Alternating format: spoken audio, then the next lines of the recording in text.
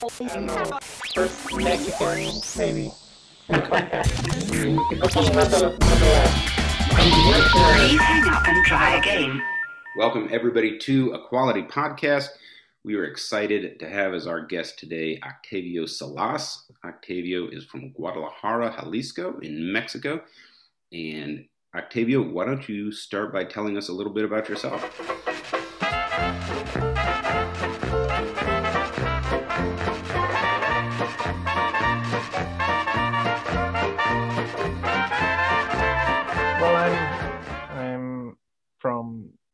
I was born in Durango, Mexico. I moved to Guadalajara to find better job opportunities. Right now, I'm working in the candy industry.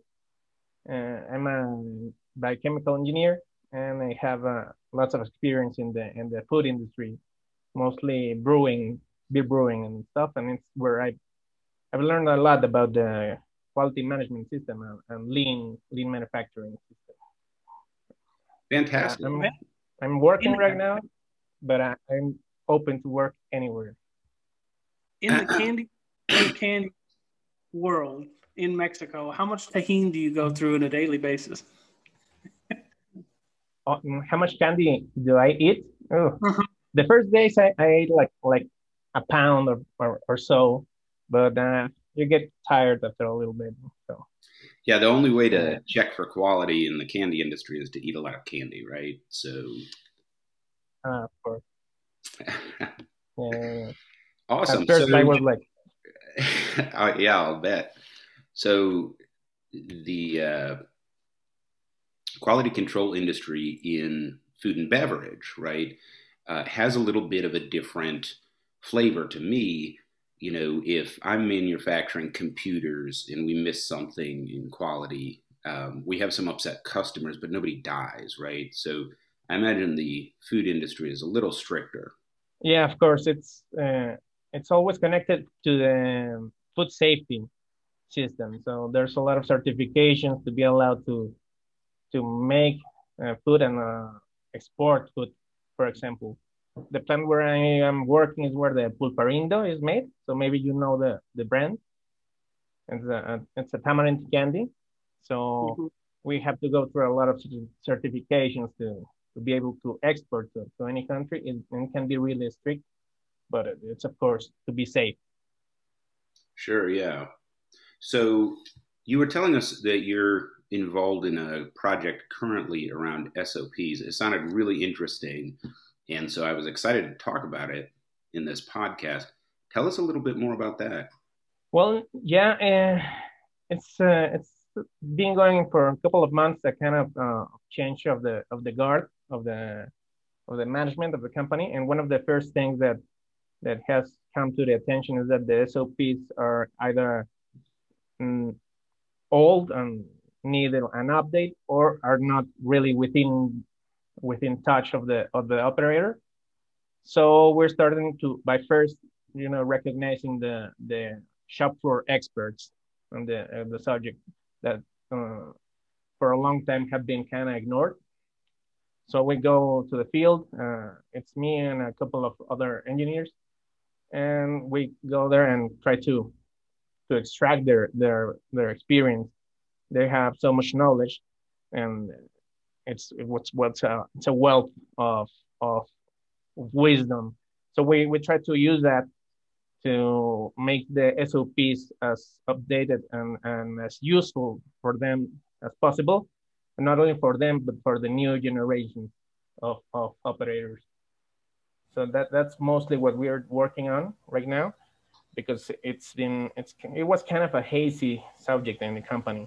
But also talking with the experts, we're trying to make their life a little bit easier with a bit projects like having their raw materials a little bit closer, that sort of thing for the lean environment.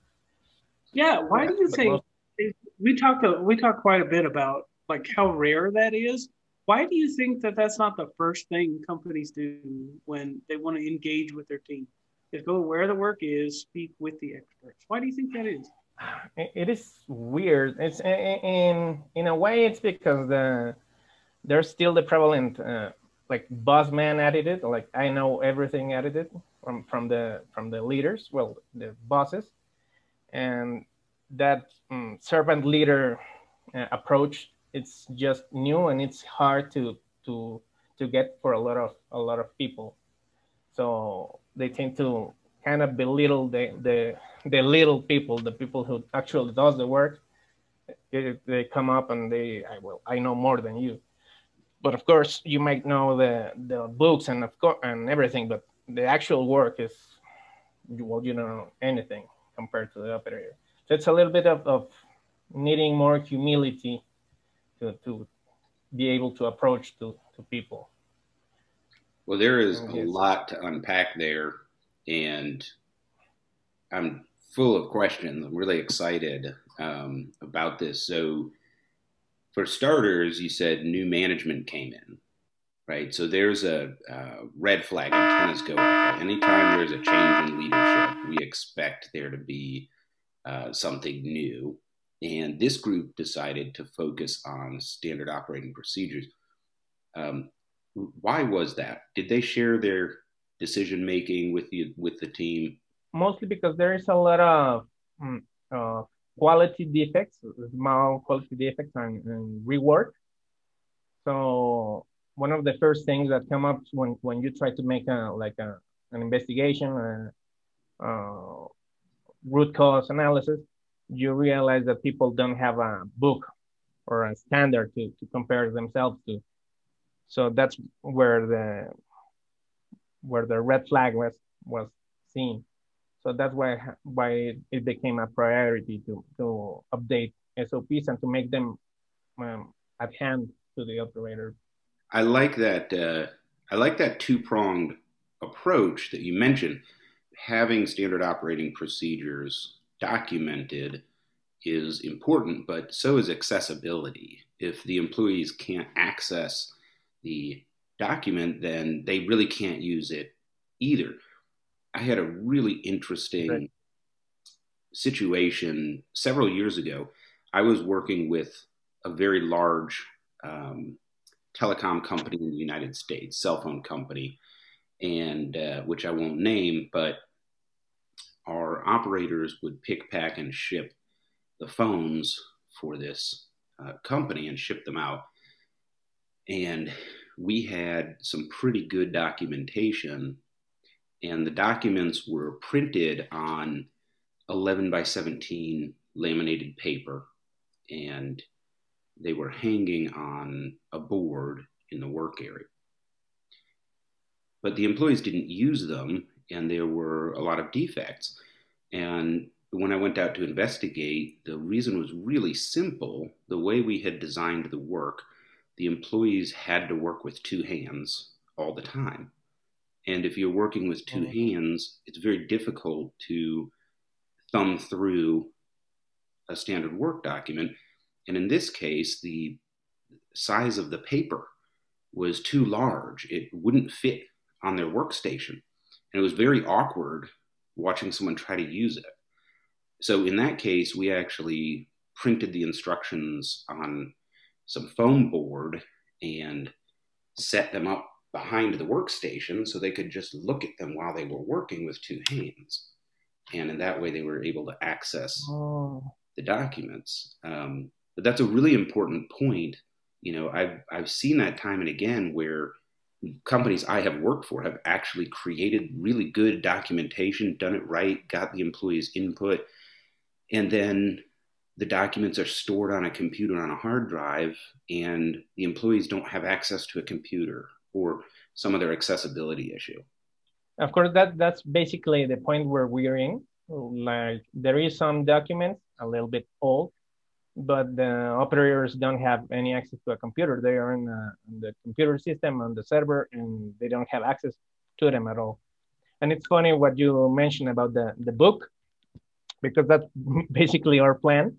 So maybe we have to use it at first and later check out any. Well, if it's even hard to use it when we have it in like a book, like this size sheets, because maybe the same can happen to us, that they don't use the SOPs because, well, they're hard read or to use while they're actually working. Well, that'll be interesting. I can't wait to hear more about how that works out for you.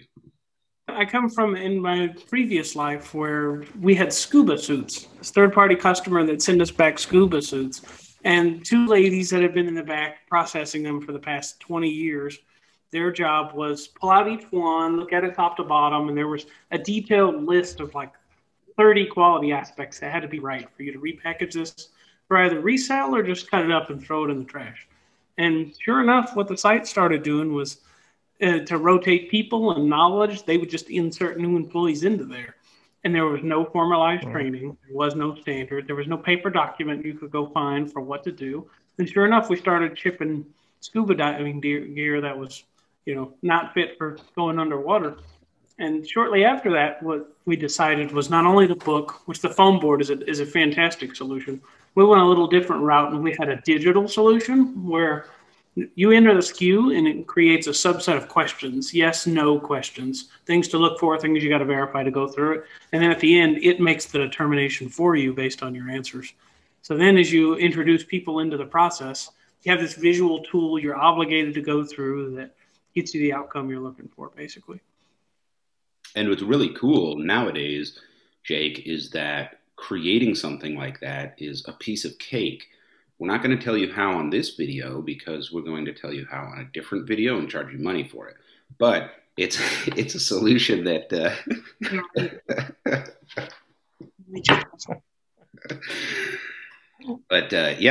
the proliferation of inexpensive digital tools provides a new level of creativity to serve the employee. And for me, the barrier that I've encountered the most is not technological, it's not tools, it's not money, it's people, mostly management.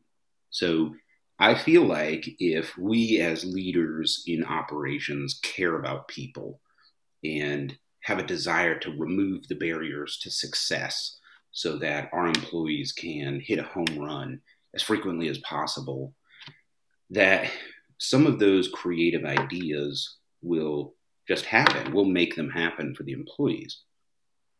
But if our mindset is somewhere else, especially self-protectionism, which is a big issue, at least in America, among managers, we're not thinking about the value creation process and the employees that create value. We're thinking about something else, and it creates a mental block where we're just not receptive to the creativity that could be spontaneous to solve these problems. Yeah, of course, the self-protectionism is kind of common too. Like management tends to think about themselves and how they can shine, maybe, but not, of course, not what actually happens in the shop floor. And it is pretty common, really. Right now, I also, in my position, I also have to deal with the projects, like new equipment and the like. And I have had a couple of arguments with the project manager because they kind of just care to, take the equipment and that's it. My job is done. But I have to stop them. Like, okay, wait a minute. Does this actually serve the operator, or you're just trying to get rid of it? And it becomes a little bit of a friction between them and I, because I kind of feel like they just want to move on now. Okay, put this real expensive machine, and it's like, oh, super cool, but the operators have really a lot of trouble trying to make it work in the right way for them. So I kind of had to argue with them, so they put themselves in the shoes of the operator. Yeah, absolutely. In my previous life, one of my machine shops was a vinyl saw. And the vinyl saw took a big, long 17, 20-foot strip of vinyl and would cut designated spots that would ultimately make windows. And on the vinyl, the side where you feed in the vinyl has a machine guard.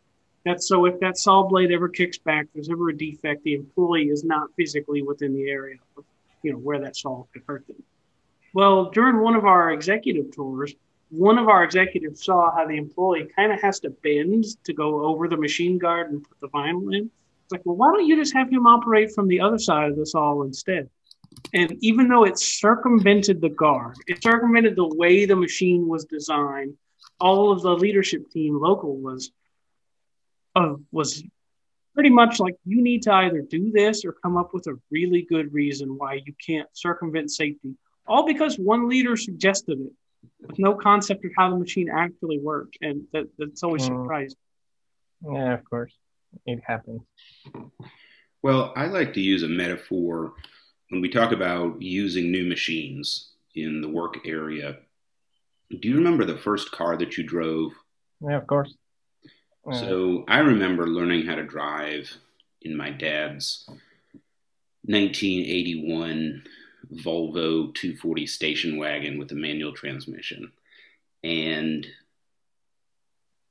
at some point, I got my own car, and it was a Toyota Tercel automatic transmission. So it was much smaller, much lighter, and it was an automatic. And all of the controls were in different places because I went from a much older European car to a newer Japanese car.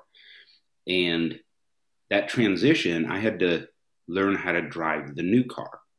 I knew how to drive, but it was actually dangerous as a teenager to get in that new car without being oriented to it and trained to it. Now imagine if instead of a Tercel, which has 3 horsepower, I had been given a Ferrari, right? So the more powerful or dangerous or significant the change, the more important the training is. And if you can remember how you felt the first time you switched cars, that can help you with the empathy for employees when we introduce new machinery and tools for them.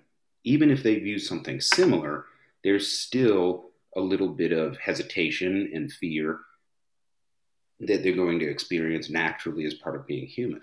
It's a new learning curve, for a new machine.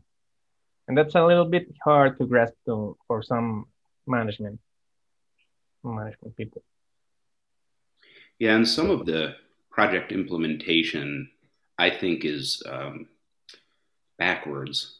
So I remember a project from my career in the past where an engineer spoke with a sales representative from a packaging company. And this packaging company wanted to replace our custom boxes that we ordered from a manufacturer with a machine that would cut boxes to size as you needed them. And the sales pitch made sense and the math worked. And so this company bought this machine and installed it. And the punchline is that 3 months later, they uninstalled it and went back to the old method. But what happened in between was the machine didn't actually serve the employees doing the work and introduced new failure modes into the process and new resource drains and constraints that hadn't been there previously. And none of that was considered. The straw that broke the camel's back was running out of the cardboard inputs that this machine used to make boxes, and it shut the entire facility down. Whereas with the previous solution, not only did we have safety stock in numerical quantity, such as 100 boxes, as opposed to safety stock that's in inches because it's cardboard coming off a roll. How many boxes can you make with 1,000 inches of cardboard? I don't know. It depends on the size of the box and how much gets thrown away, right? So the safety stock was easier to understand. The reorder point was easier to understand. But also, we could just go to Staples and buy more boxes because we were using a standard size box, right? And so when we ran out of this cardboard input for this machine and had to go to Office Depot or wherever we went and buy a bunch of pre-made boxes, that's when management realized that, the solution hadn't been thought through in terms of the value stream and the process and the people doing the work. Now, a contributing factor was the employees didn't want to use it, and nobody had asked for their input or opinion, and they saw it as management is making us do this. And whenever you have that, people just resist the change, and you'll have folks that they won't actively sort of sabotage what you're doing, but they'll make sure that their work is just poor enough that everyone gets the message, right? And that's what was happening here. A little bit of a dragging your heels protest, and that didn't help as well. And I feel like that entire project could have been successful if it had started with, let's go talk to the people that package what we ship and ask them where their pain points are. And if their pain point includes erecting these boxes and using excessive void fill because the boxes aren't the right size for what we're shipping, then we can introduce this as a possible solution and get buy-in, and the team will make it work because it's their idea to their pain point that they shared, right? You sell it as a solution for their everyday problem. Of course, it's a different approach. Like first asking the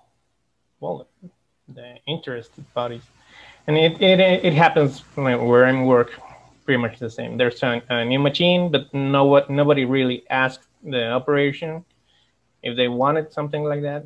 It's a really real cool machine. Actually, it's really automatic, and in theory, it will facilitate a lot of work. But at the same time, creates new problems, right? So people are just don't want to get near it. We're kind of stuck there right now. So what kinds of pushback are you getting from employees? Mostly I have so much work, regular stuff, but I like in this specific project about this it's a cooker. It's a cooker. They have a lot of cookers for cooking the soft caramel, like soft candy. The machines they're used to use are really manual, like they have to touch buttons and levers and stuff. This is a new automatic solution, but at the end of the day, this new automatic solution kind of makes you have to clean everything up from the start after a change flavor, for example. So it creates a new need of more work because you have to clean everything between cleaning. So they don't see the benefit because, well, they're not weighing and carrying like sacks of sugar and stuff. At the end of the day, they will still be making more work for it. So it's kind of, you have to, well, you stop doing this, but you have to convince them of the benefits. And at the same time, like, since they really were never approached, well, they're not like interested. They're not engaged to the new idea. The project management just came, hey, I got this new machine for you, use it. And they're just like, why would I use this machine that makes me work? So it's kind of the pushback that we're feeling, like trying to convince people of the advantages or something. And it's that project, and it's in several ways, right? Like the shop floor attitude was like, we produce. We don't have much of a program, just make candy. And the new management is trying to, well, make a schedule, and you'll have a little bit more time to, make maintenance and stuff. So we had the pushback because people were used to being paid by the pound of candy produced. So that's why they never wanted to stop.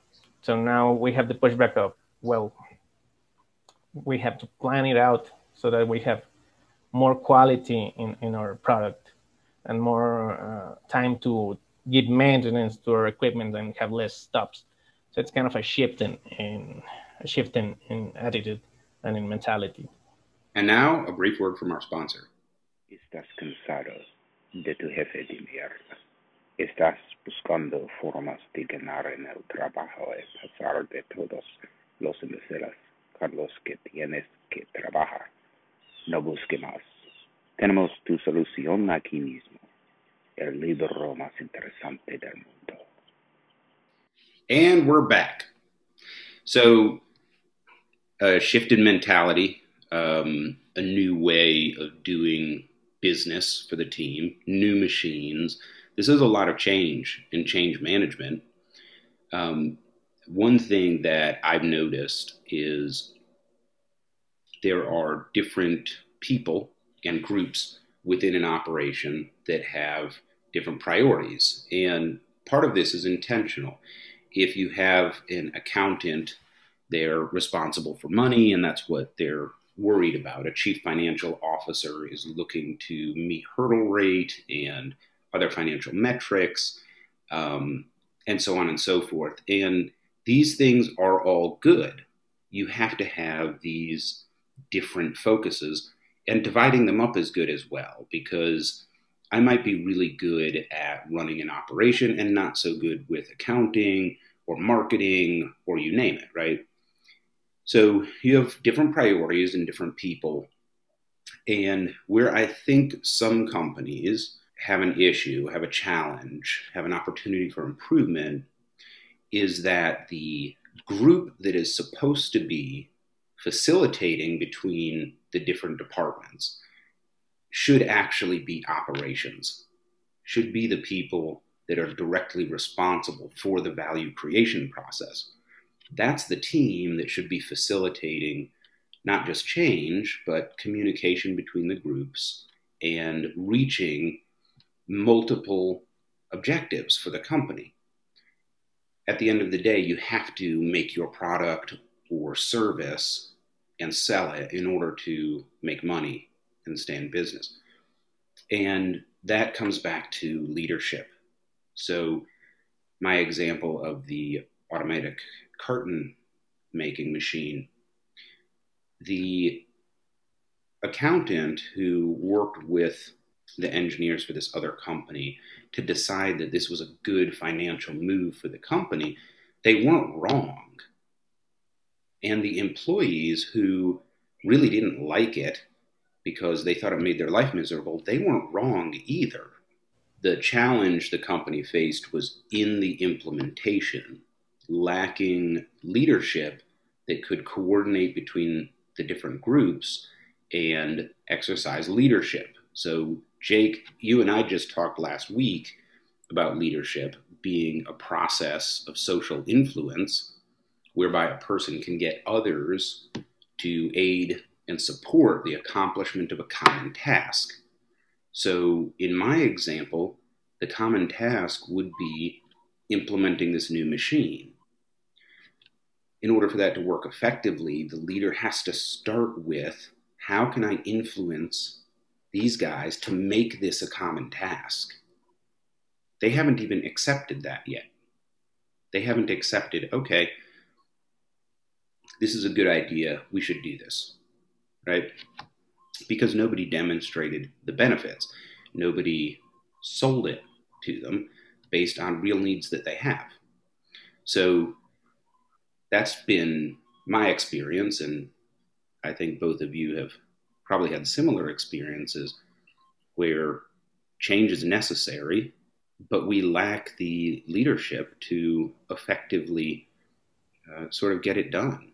Yeah, absolutely. I worked warehouse, mind you, third-party logistics. Everybody, it's just a human moving freight. Okay, we don't own anything. There's no machinery. There's no complex stuff. You are humans moving freight. In different areas of the warehouse, you get different kinds that are handled different ways. And non-union environment, 24/7, a little bit of chaos, and it was almost expressly banned for you to cross-train an employee. If you were to think of, you gotta imagine just how diverse from reality this management structure had to be. It was pretty much prohibited. Like, nah, you're kind of taking that guy's job by doing this. Right. And you would imagine because of that, you get the exact outcomes you engineered, where guy A doesn't know what guy B's doing. And the shortcut that makes guys A's life better makes guy C's life a living hell. Nobody cares because they don't even know each other's roles. Yeah, of course. Yeah. The like working in silos, no, right? Everyone on its own, and well, someone has to coordinate the whole operation, and it happens. Of course, it happens. The Octavio, when you're not making candy, what else are you up to? Not much right now. I'm right. I have a few months. I've been living a few months here in Guadalajara, so I'm kind of exploring. I'm in the exploring process right now of the city. So I read a lot about like a lot about lean manufacturing. I'm doing an MBA on quality and productivity. Hopefully get a green belt certificate for Lean Six Sigma. So right now I'm kind of keeping myself a little bit busy with life, trying to relax when it's needed to. So, well, having fun. I like the sound of that. Now, for the audience that may not know, Mr. Octavio translated my book into Spanish, Chasing Excellence, Persiguiendo la Excelencia. And so, thank you very much for that. I want the whole world to be aware of it. His name is on the front, so it was translated by. But also, that was an interesting journey because we had to create some words and phrases that didn't necessarily exist in Spanish at the time. Of course, that was kind of interesting. Yeah, what was it? The golden mean, I think. The golden mean was the most the gold standard. Of course, it was like, how do I translate this? And everyone knows what I'm talking about. So I had to go to LinkedIn and ask a few colleagues, and it was actually Jake who suggested the term that we actually used in the book. I say, he's asking me to translate, but actually translated better than me. It was interesting.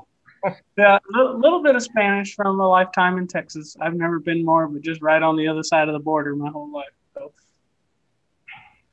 I've always worked. I can speak some Spanish as well. Only curse words, but you know. I can order at lunch. If you need me to order, I'm your guy.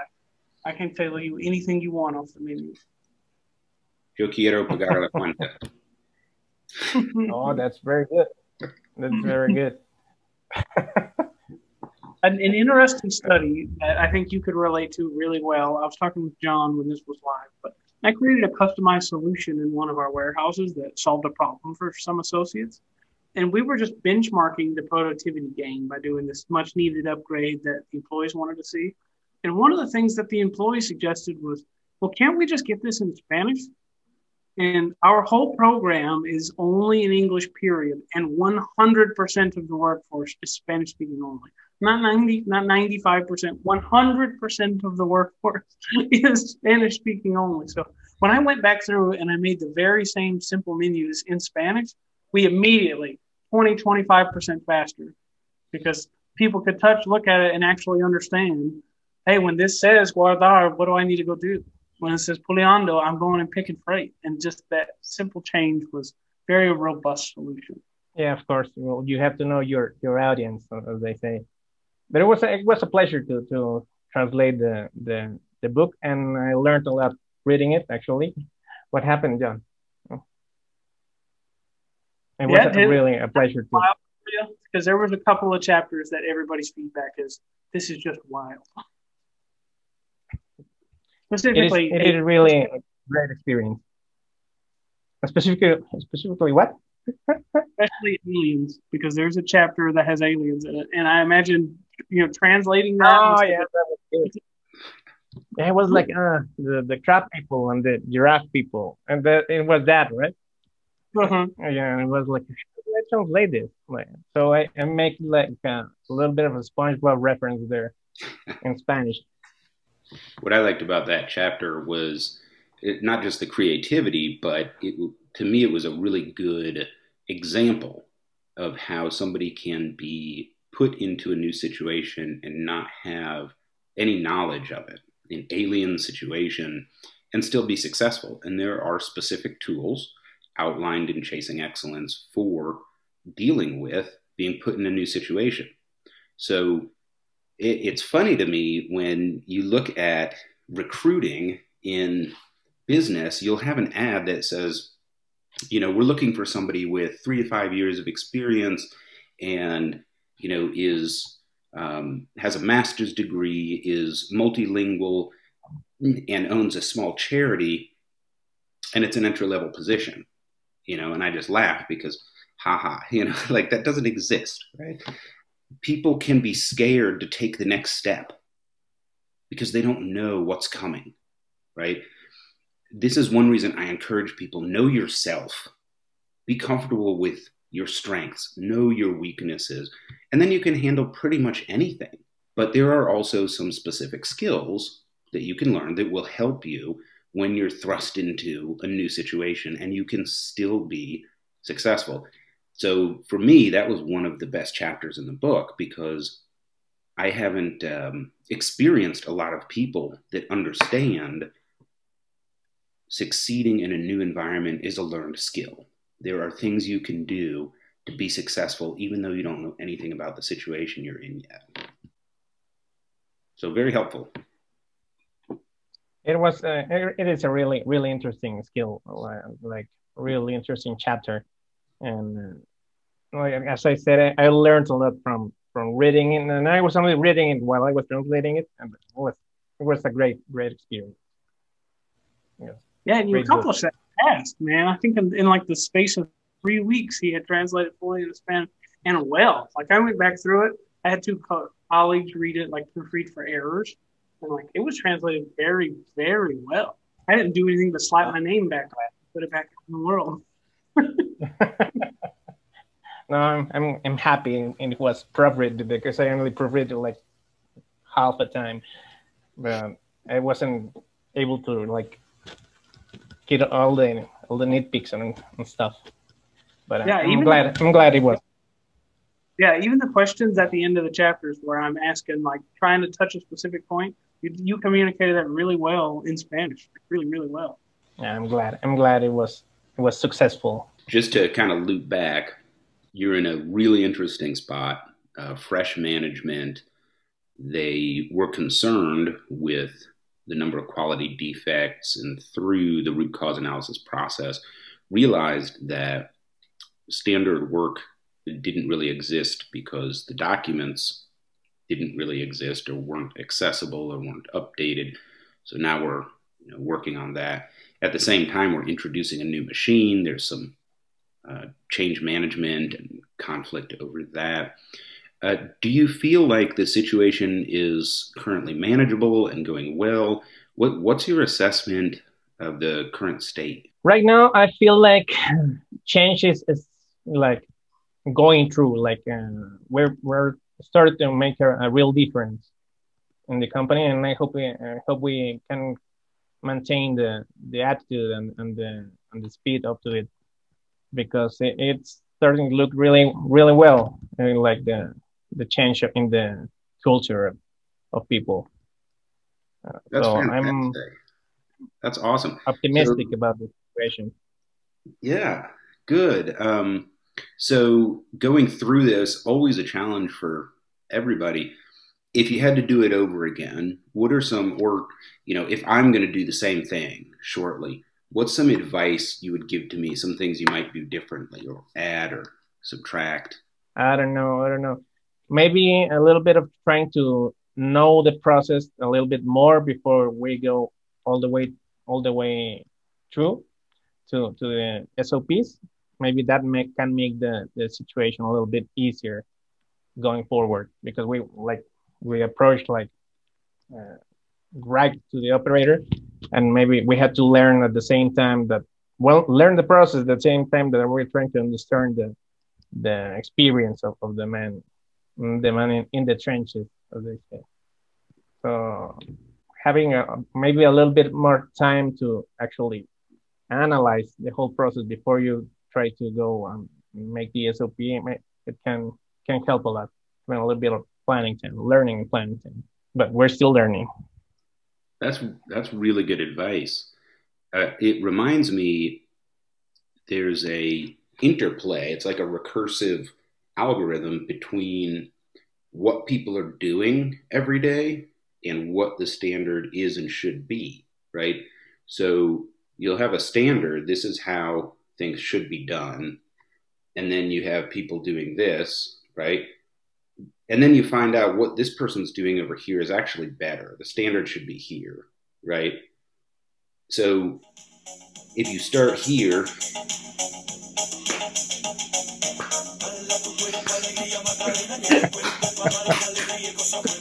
I thought we were doing the Macarena or something.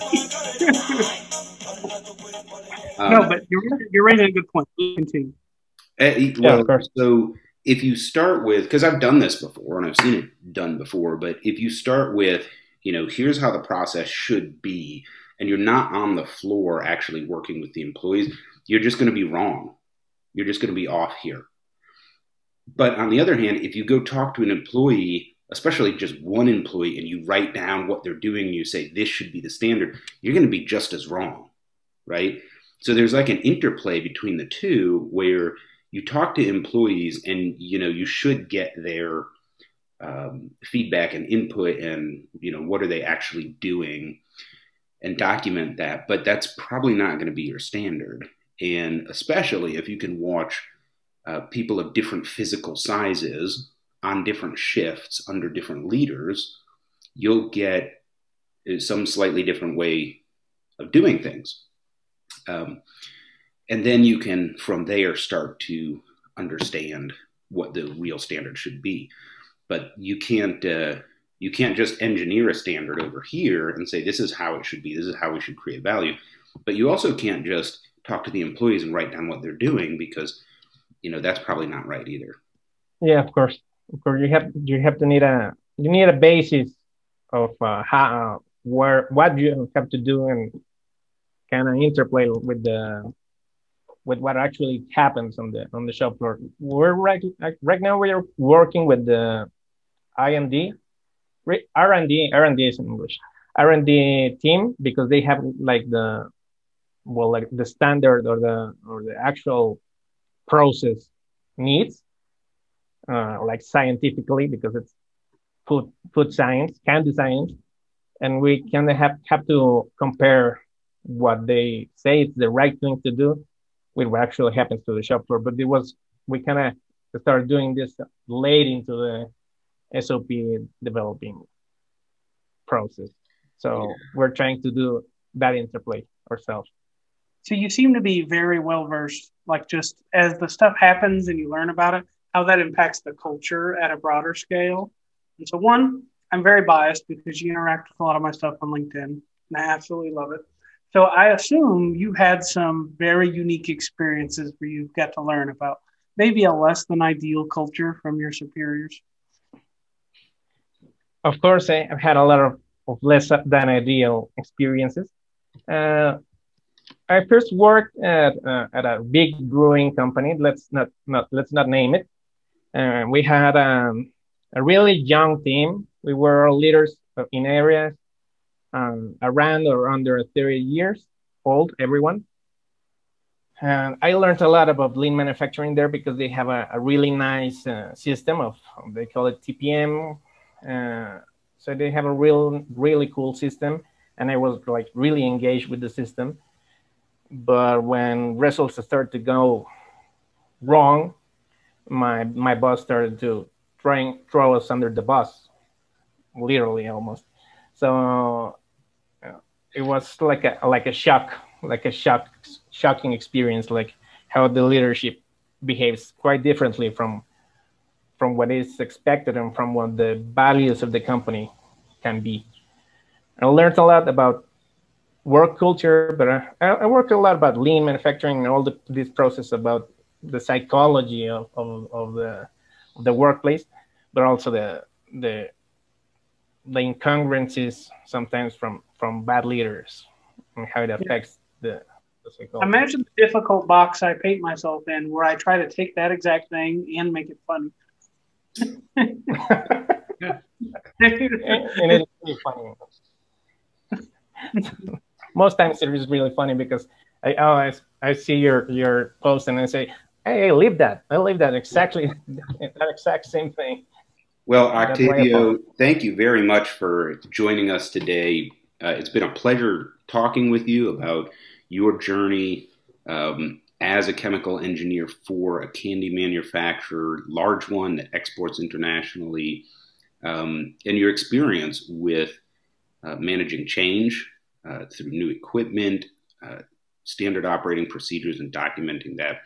It's been a valuable learning experience for me. I'm sure that our friends out there in YouTube land will also appreciate your input.